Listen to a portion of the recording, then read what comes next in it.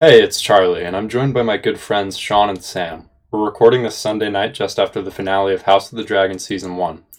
We're going to be recapping the episode and assessing our list of end of season awards. There are key components to every TV show that the Emmys and Golden Globes just don't cover, such as the best gaslighter or the character with the worst daddy issues, and we're here to break those down. Thanks for listening. What did you guys think of the episode? It was crazy. That shit was wild. Um, I feel like honestly, like thinking back to last week's episode, I think I like that they didn't do a twist-driven or surprise episode 9 like they did with previous, the Game of Thrones seasons. Um, and I like that this week had a little bit of more anticipation, with obviously like a crazy ending. That wasn't like the same sort of twist we would see, but it held some of that suspense that we had in episodes, and really a lot of the early episodes with Damon. I felt like there was like good moments of suspense, and then especially like in episode 6, 7, and 8. But yeah, like it was great. Yeah, I Glad it came thought back around. way better than last week's episode. I really think they were able to carry the momentum the whole time. It never really lost it in the way it did in episode 9, and I really liked it. I think going on that point before about past episode 9s, I think in this season it was really more of like a two-parter finale between episode 9 and 10 with the two different sides, and I think they pulled it off really well. Yeah, I like that. I think the sort of Damon Rhaenyra effect seems to be resonating with fans a bit more, and like their motivations are a bit more clear. So I think this one might have just had a better reaction so far, or at least that's how I'm feeling. And also just the extremely climactic ending with the first like real like dragon chase scene we've seen in the season, and sort of dragon fight and confrontation. Do we want to start there? Yeah, really well done. I actually I had known what happened. I was watching the episode with my mom, and like 30 seconds before, she asked if he's gonna get away, and I said yes, and then it happened, and it really caught her off guard. Really well done scene. And interestingly, they made Aemon kind of like he didn't want to go through with it, which I think is an interesting character thing for me because I think in the books they imply that he just wanted to kill him. So I really like that change. And I Yeah, liked the kind of dynamic it showed between the dragon and the rider and like who's in control. Yeah, I yeah. really I like. think it's interesting how they're making them like a lot of these characters less ambitious than they come off. Like I think in the writings. I mean, I haven't read the book, but what everyone has said is like that most of the characters are written as being like more ambitious and aggressive and maybe more bloodthirsty. I think Damon has more of that energy out of everyone, most people in the show, and I would have thought Aemon would too. I thought it was really interesting that they had him kind of scrambling to try and get control of Vagar. And I think it'll be interesting to see where it goes. I kind of feel like they're doing that. They're taking away some of this ambition to make the characters More easier likable. to root for. Yeah, Yeah. exactly. Like so that the because so a lot of like casual viewers don't be like, oh well, everyone's bad or like everyone just a bloodthirsty killer. Which I would still be interested in that perspective anyway. But I'll be curious to see how this plays out in the next couple seasons because even with like the Viserys's death and all that, like Damon was immediately like, oh, they killed him. So it could be interesting to see, and obviously we see Rhaenyra's face at the end, like how the sides interpret the You, other's actions. you like that sort of And like rushing to accusations and yeah, exactly. And that kind of explains with how like the book could be written too, because like especially if it's like from the perspective of a bunch of maesters, they could write the story Yeah, how that they makes sense. perceive, Is yeah, these especially people in history. no one else would have seen this dragon battle. Another thing I Yeah, wanted your guys' thoughts on. I was unsure because they've hinted at this kind of magical connection between dragon and rider. So I wasn't sure if at the end they were implying that the dragons acted on their own or they acted on the kind of emotions and thoughts of their riders. What did you guys think there? I like that. I like that idea that you have to show up as a diplomat, not a fighter, and in his mind he's like sort of maybe like realizes he has to fight, but he's sticking to his mother's word and telling the dragon not to. I don't know. It's an interesting perspective. I like the ambiguity too, that we don't really know why the dragons would act the way they do. And we can explain like both reasons, right? Like either they're just like beasts that, and this like magical element of them is, just a product of like the grander mythology of dragons that's like perceived by the characters and the viewers, or just like or that the magic is real and like they're doing what you laid out.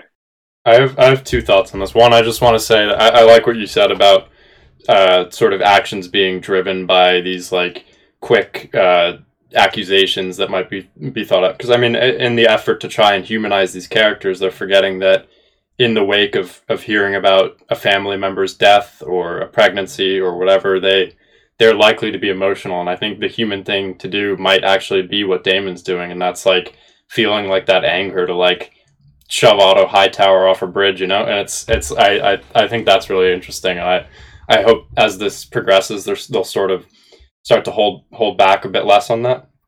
And my other thing, I have some nitpicks about the dragon chase scene. Okay. Because see, what I'm thinking is the scene before, Aemond is like asking for this guy's eye.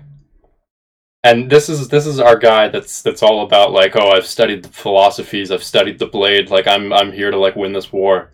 And now on the skies, on Dragonback, ready to like take the first killing blow, he's like, yo, time for a prank? Like and like he was trying to scare him. And he's surprised. He's surprised when this goes wrong. Like, I don't know, if I'm imagining it as like if I see you driving around like downtown Toronto and you're in a Mini Cooper and I'm driving a school bus and I'm like, I want to play a prank on this guy, and I like bump you a few times, I'm not going to be confused when we're both in the hospital after it's done. Yeah. I mean, I guess there'd been no dragon on dragon action in like a long time, so I don't think we really knew what was going to happen with it. I guess he like subconsciously he like didn't want to kill him, but he didn't know. I also thought the smaller guy should have been faster, but I don't know. I thought he would have been able to handle those turns better, and they kind of tried to show that with like the Millennium Falcon, like just like squeezing between the crevice, and to avoid the bigger flying object. But one thing I thought was interesting, or I thought would have been more interesting, I guess, is if they showed like Aemond having like a fit of emotion before going out of that room, because I think I think that's like the main explanation for his actions there. I mean, he clearly was not happy, like seeing Lucerys, with their history and all that.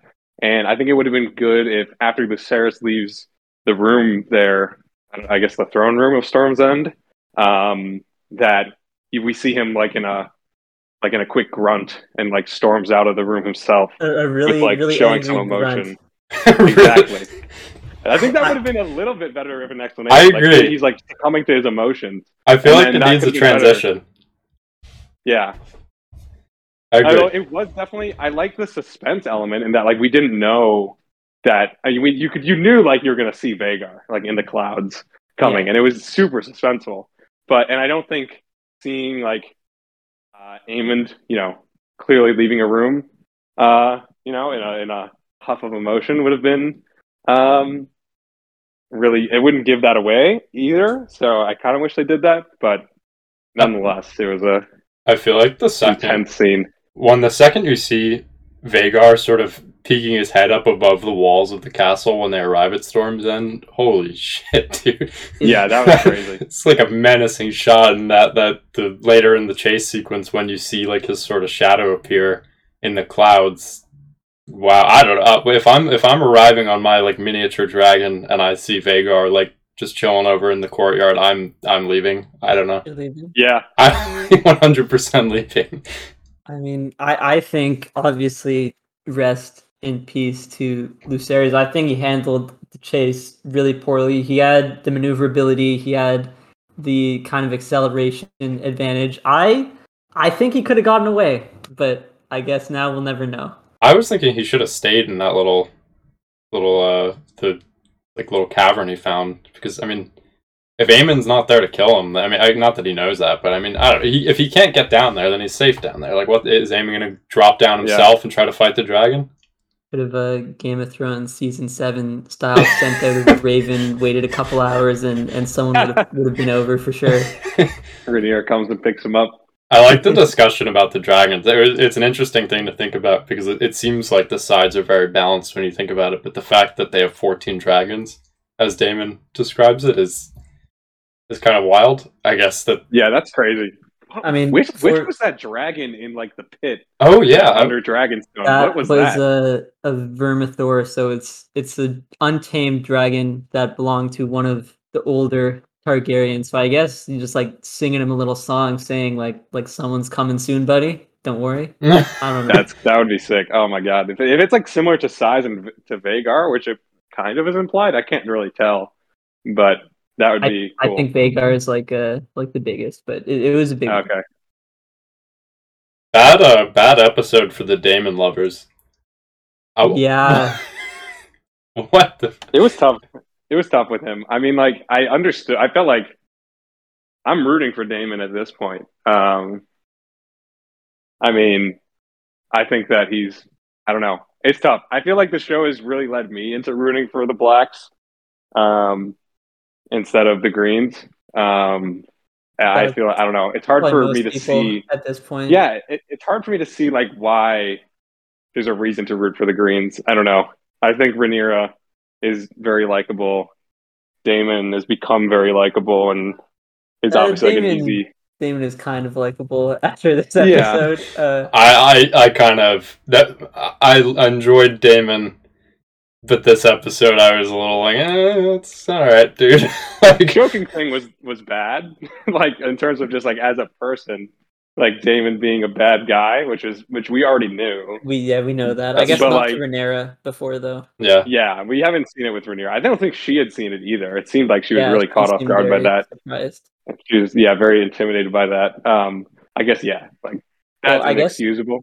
Well, obviously it's inexcusable, but I think a big hidden thing is while they're all preparing for war, he seems to have it in his mind that they killed his brother. So he probably feels a lot of guilt about not being there for him, but I don't think anyone else really thought that. It's just kind of him because he thinks very poorly of Otto and the rest of the people there, obviously. So I think that led to his emotions being like that. I wanted them to kill Otto on the bridge so badly, man. I knew it wasn't going to happen, but I was like, just get him out of here. Like we've already seen this bridge scene. He's survived this once. He can go this time. I like the callback to it was like cool. What, episode 2 or episode? I don't know. It wasn't episode 1, was it? 2. Yeah, so I like the callback to that. It was sweet to see that just like they pretty much replicated the shot of Daemon facing off and then Rhaenyra coming in, landing in the same spot, except going to the other side. I thought that was really well done. I like Corlys returning, and him and Rhaenys' dynamic is really interesting to me. I like that the show is not making the same mistake Game of Thrones did by the end and just forgetting that there are other kingdoms out there besides the ones that have main characters in them, and they're involving the Vale, they're involving the North, they're involving the Riverlands. We know where the Lannisters stand. Excited to see how that all plays out. Do we want to get into the awards? I'm ready to do it. Alrighty. So we'll go through this one by one. We'll start off with Tony Soprano Toxic Masculinity Award. Do you want to start us off with your choice, or? You can go ahead and give the first candidate if you want.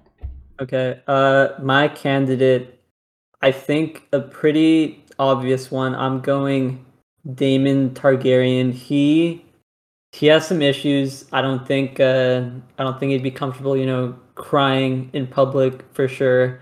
I think the most apparent one for me was episode 2. He got that really nice letter from his brother saying help is on the way. and then he just beat the crap out of the messenger. So I think he definitely has issues with authority. He has issues with people telling him what to do. So he is my candidate. Very Tony Soprano-esque in that sense. Sam, Yeah. who do you I got? like that. Yeah, I think Damon is an obvious pick, but to spice it up a bit, I think Otto is deserving for some toxic masculinity recognition here. I mean, setting up his teenage daughter. Yeah, basically sells her off. Yeah, sells her off as just selling her womanhood, for his own ambition, and then kind of manipulating her over the years. It's pretty good sign of toxic masculinity. Yeah, as anyone assumes the entire realm won't accept the queen, even though I think we know that that's probably not the truth. But he thinks absolutely he's the only one. Kristen Cole is my candidate here. That's a good one. You guys know I'm not a Kristen Cole guy. I was a Kristen Cole guy. I was a big Kristen Cole guy. Even when he beat that guy's face in, I was like, I kind of get it.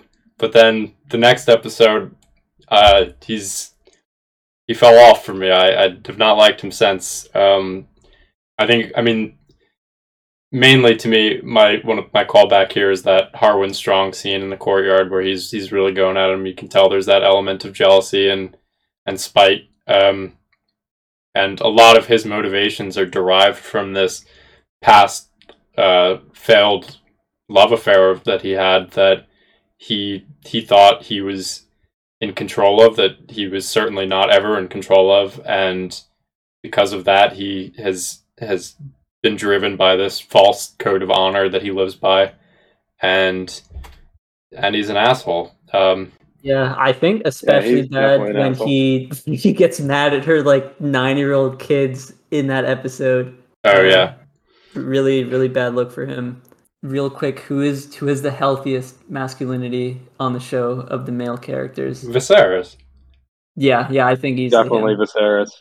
Very content with his toy trains and his books. So yeah, love that's that. a good pick. He didn't marry a 12-year-old. He didn't. That's also good. That's big. That was huge. I mean, other people wouldn't be in that time. I mean, other people wouldn't be so gracious. Yeah. Alrighty, next up we've got the Walter White Gaslighter of the Year award. Okay. Do you want to start us off here? Yeah, I got my first pick is Otto on this one. I think it's pretty clear cut for me is that he, essentially just in every scene with Allison is manipulating her into doing his bidding. And in the scene where she even accuses him of manipulating her is just like, no, just doing it for your own good. I just want good things for you, honey. And I don't know, he's just scum. That's all I got. That's a good pick. I'm gonna throw out one next. I'm going with Larry Strong. Always speaking in analogies. Also, poor Allison, also a victim of him. You have, I guess, the beginning of the relationship where he kills his brother and dad and says oh, this is what you wanted, isn't it? That's a good pick, actually. Really out here. And the whole feet thing is pretty bad. Just so that's some toxic masculinity shit too. That is. He could have been in both categories, but he's my pick here. Yeah, Larys is a good pick. I was going to pick Larys for the same reason with the after killing his brother and father, acting like it was her wish. We can give it to Larys. I'm okay with that. Yeah, I like that. Yeah, I could go either way. I was going to say maybe a little bit Allison too, but it's hard for me to argue for that. She had her moments. With Viserys. It's Viserys from sometimes. Otto through her though. It's secondary. Yeah, that's true. It's secondhand kind of. It's it all starts with Otto. Yeah, but yeah, secondary, I think Larys is a great pick. Alrighty. Next up, we've got the Don Draper Award for the most likely to start a fist fight over a dress code violation. This one maybe needs to specify the criteria for this is someone who does not have their priorities right, acts on emotion, or a false sense of social standard. Okay. I've got Vaemond Valerian for this. That's a good one. What I wonder Got- what he did. Can you explain? got so got so tilted that he screamed that the sons were bastards and Rhaenyra was a whore right in front of her dad. The line delivery was so good there. It was amazing. It was, yeah, that was incredible. Yeah, I'm giving that one to him. He should have chilled out. He probably would have regretted that later had he had time in a dungeon before getting his head sliced off. Can I actually just interject about that slice real quick? I think they should I think the Blacks should set up some sort of ad campaign, like showing off that they have like a Valyrian steel sword by doing some of those like as seen on TV like knife cutting commercials. Where they do just like we can slice. This is a normal knife, but this is Dark Sister, and it's just Daemon like slicing some butter. The issue with that is the Greens also have a Valyrian steel sword. I guess so, and they don't have TVs either. But yeah. Yeah, that's probably the bigger issue there. But I like it. I like the idea behind it. That's all my mind was going to when I saw that cut on Vaemon's head, because that was mighty clean. It was actually a little bit. It was a little bit off. He kind of cut at a little bit of the angle. It wasn't a clean head. A little bit of his beard was on the lower half, but it was good. It was pretty good. It was pretty cool. You could his tongue. He went right above the roof of his mouth, so his tongue was still there. Yeah, pretty fitting. Any other Don Draper? Sam, what was your pick here? Yeah, this is tough. I was definitely going to go with Vaemond as well because of that outburst. But I'm trying to think of another one, and I'm trying to think of someone who is like in the council or something, who is just like really annoying. It's tough because like Vaemond is such an obvious pick. I mean, you could go Vaemond as well. There's I think no I might just have to say Vaemond. then. As a counter, I'm going Daemon Targaryen. He's been seen in these awards already, so he might be picking up a few. But he just seems very violent all the time, very aggressive. We see him. Obviously, he actually just cuts off Vaemond's head pretty quickly.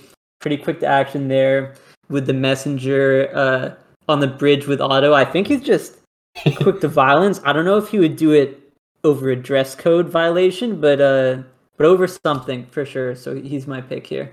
I've got one like sort of dark horse pick for this, and that's Lord Beesbury that you reminded me of when you were talking about the council, because I feel like that guy.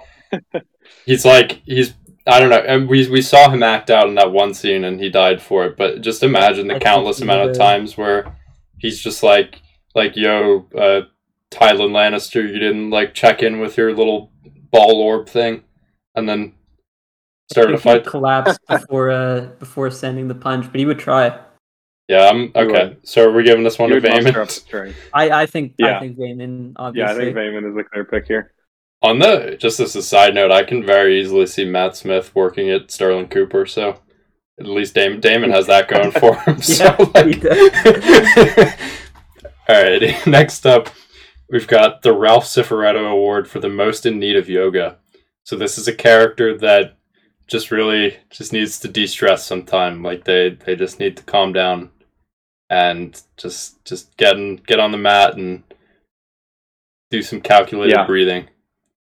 Yeah, my pick for this is Alicent Hightower. You are such an Alicent hater. Okay. I'm not even a hater, dude. I kind of like Alicent. I mean, they've made her a little more sympathetic, but I think that she is totally the yoga person. Especially just going back from episode 6, 7, 8, where she's just immediately in episode 6, where she's getting pissed at Aegon, sleep after she finds out he raped one of the handmaids. And then she's just from there, she's further pissed off because of Joffrey's birth and, the bastards of Rhaenyra. And then that bleeds into episode 7 and 8, and then a little bit in the beginning of 8, I guess.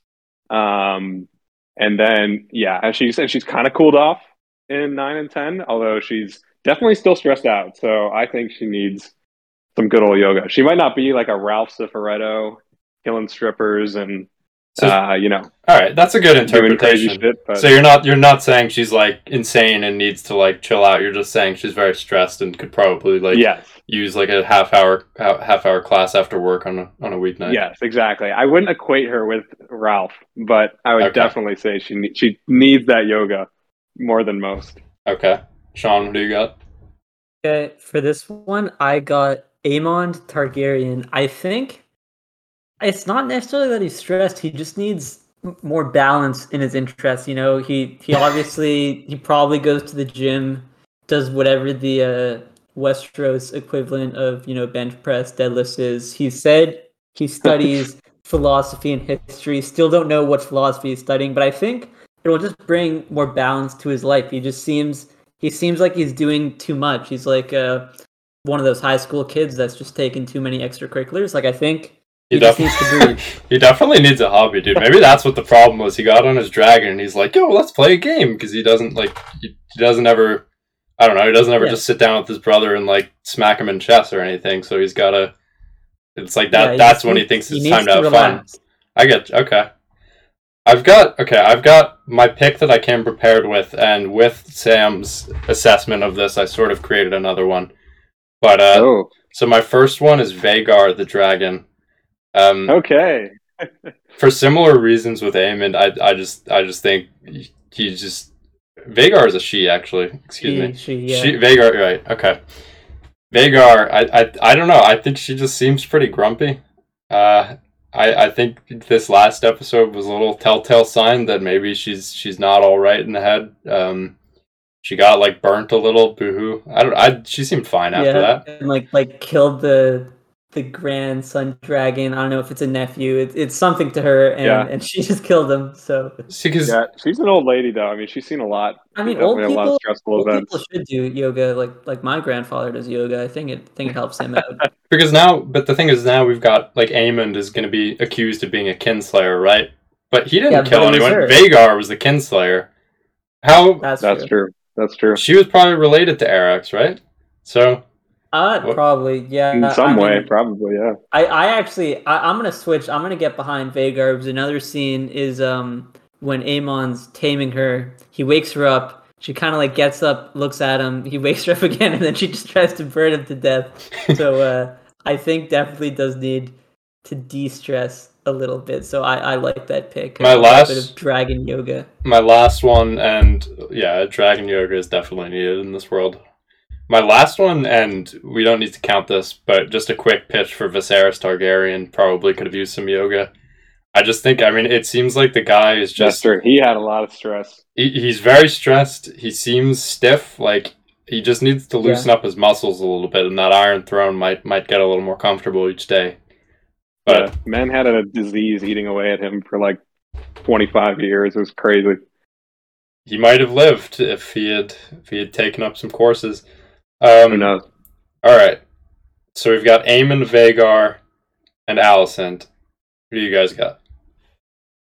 I'm sticking with Alicent, but obviously I think I'll get behind Vhagar to break the tie here. I think she can have this award. Okay. Yeah, that's cool. Alrighty. So next we've got the Jon Snow Award for the whiniest bastard, and to specify in the criteria for this, they don't actually have to be a bastard, but they get bonus points if they are. So my first pick here, and maybe the obvious choice, is Jacaerys Valerian, because oh my god, that picture of him, the picture of him when he's like got his like fists clenched and he's about to punch Aemond, and just like the people making fun of that with like he's got like Waiana energy. Yeah, it looks like Scrappy Doo a little bit. Yeah, it's got that like Arthur Fist moment. And in this episode, when he was just like bullying his little brother with the sword like training, just like I don't know, man. And he's a bastard, so he gets the extra points. But yeah, you guys can give your pitches. Okay, I'll go ahead here. I'm going with what I thought was the obvious pick is Aegon Targaryen. Seems like every scene he's complaining. Any scene with Alicent, she's justifiably mad at him, and he's like talking back like she's insane. the whole throne room thing, he's just complaining basically the whole time. Like, doesn't seem to really ever not be complaining. So I'm going with him as my whiniest bastard. Yeah, I like that. I was going to throw my horse behind Aegon the Second as well. Just like he really is echoing Jon Snow at once Aemond has a hold of him and he's like, I don't want it. Send me away on the ship. Like, just to an even more extent than the I don't want it. She's my queen. So I think that Aegon gets it. He's even whinier than Jon Snow, so I think he's earned it. I find Jon Snow so whiny on every rewatch now. Like, that dude maybe he needs the yoga. We can retroactively give Jon Snow the yoga award for Game of Thrones. Yeah. Yeah, I think with Jaehaerys, like, most of his whining is kind of justified. Whereas like Aegon, it's really not a lot of the time. Yeah, I'm with you. I had to throw him out because he's an actual bastard and just the... You wanted the bonus points? I wanted him to get the bonus point. Alrighty, so the Podrick Payne MVP award. Okay, so now just the last reminder, this is for an actor who we think just really gave it their all in this season. This is kind of like the Best Actor award at the Emmys, but it's not the same at all. Yeah, okay. I mean, yeah, for me, I think I'm definitely going Paddy Considine, Viserys, Vizzy T himself. Yeah, I mean, just what an incredible arc that Viserys had through those 8 episodes that he was in from the beginning. Seeing him at an extremely low point with the death of Emma at the beginning of the season, and their hours-old child. And then, yeah, just like what an incredible like run up and through the end. And like he had said like in that Instagram post or whatever, how like his final line was improvised, like seeing Emma like supposedly. Yeah. He's super into the show. I listened to like this half-hour interview he did with, I don't even know. It was like some random video on YouTube, but it was from a couple weeks ago, like before episode 8 had aired. And it's just like, wow, he like really loved his role in the show and really cared about Viserys as a character and like put so much thought behind it. So I think it's very much goes to him. If we start making money from this podcast through like t-shirt proceeds or ad revenue or something, I'm gonna spend all of it on tracking down whichever idiot on Reddit came up with the term Vizzy T, and we're gonna get him on the podcast for an episode. Vizzy T. Just so everyone knows where the budget is for the next year. That's good. He's a great choice because even he said, and I can agree with this, having read the books, that George R. R. Martin said he made a much better Viserys than was in the books, and he like did give so much to a character that has basically no personality at all in the book. So that's a good pick. I think I'm gonna go with Emma D'Arcy for my pick. I think that they had a lot to live up to going after Millie Alcock, but just an amazing performance. Like their facial expressions throughout the show, especially in this final episode, just the tenderness she has when she's with her children, and the way they are with each unique character. I think they're amazing. So that would be my pick. I think they did a great job as well. I think I agree with you on what you said about having big shoes to fill after Millie Alcock. I mean, that was such a big event, it seemed, for people just falling in love with this young version of Rhaenyra and then having that sort of taken away. But, I mean, they really stepped up and did an excellent job in their performance. Yeah, and just like a quick side tangent on that, too, is I think that was a really impressive part of the show, having such a big time jump and like having 2 totally new actors for the 2 of the leading roles. Really an incredible feat, I think, with how successful it was. I'm going to throw in my last pick for this. I think we're probably all going to agree that Paddy Considine is taking this one home, but I'm just going to throw in Matt Smith just because this guy is playing one of the biggest douchebags in the history of television, and people still love him because he is just such a talented and charismatic on-screen presence, and he is killing it in this role. And every scene, he looks great. He's his little just micro movements that he does. I mean, like in the War Council scene, when they hear that delegates from King's Landing have arrived, and just his immediately rush to go pick up the sword and march down there is just every small choice he makes in this character has been wonderful. And somehow he did so much with just expressions and gestures in the show. Like so many of his best scenes were completely silent. Yeah, for sure. And just and I think he got better over the episodes too. In the first episode and even the second episode, despite him, going crazy on the battlefield, I wasn't super into Daemon. I was kind of I don't really know what he wants. It seems like I wasn't even really intimidated by him. But then I think it's in episode 3 or maybe even 4. But when he walks into the throne room, with the crown of the Stepstones, it's just it's so suspenseful and intimidating. Thinking with the crown that he fashioned, I guess, from the Stepstones or from that battle. It was so intimidating, and that's when I was really sold on him. And then that's also elevated again when he walks in the wedding in episode 5. And by then, just completely sold on the Daemon character. I think for a lot of people too, I mean, not really knowing the context provided by the books, is that I imagine many readers were thinking that Daemon was sort of being set up to be the antagonist of the show, to be facing off with Rhaenyra, because he was the original heir, and it feels like so long ago because of these time jumps that the events in episode 1 feel so distant. All of the characters that we've grown accustomed to in such a short amount of time, and even just the last few episodes, those feel like the issues now. And then all these early little petty squabbles from the first few episodes just feel like distant memories. And I mean, kudos to the show for making this all happen.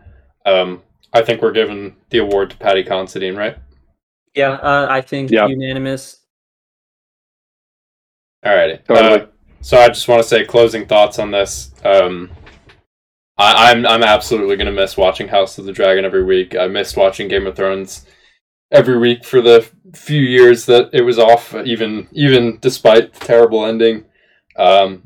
Just such a fun time to be a movie and TV fan, just to get to experience this every week and chat with you guys. So I'm going to miss that a lot for...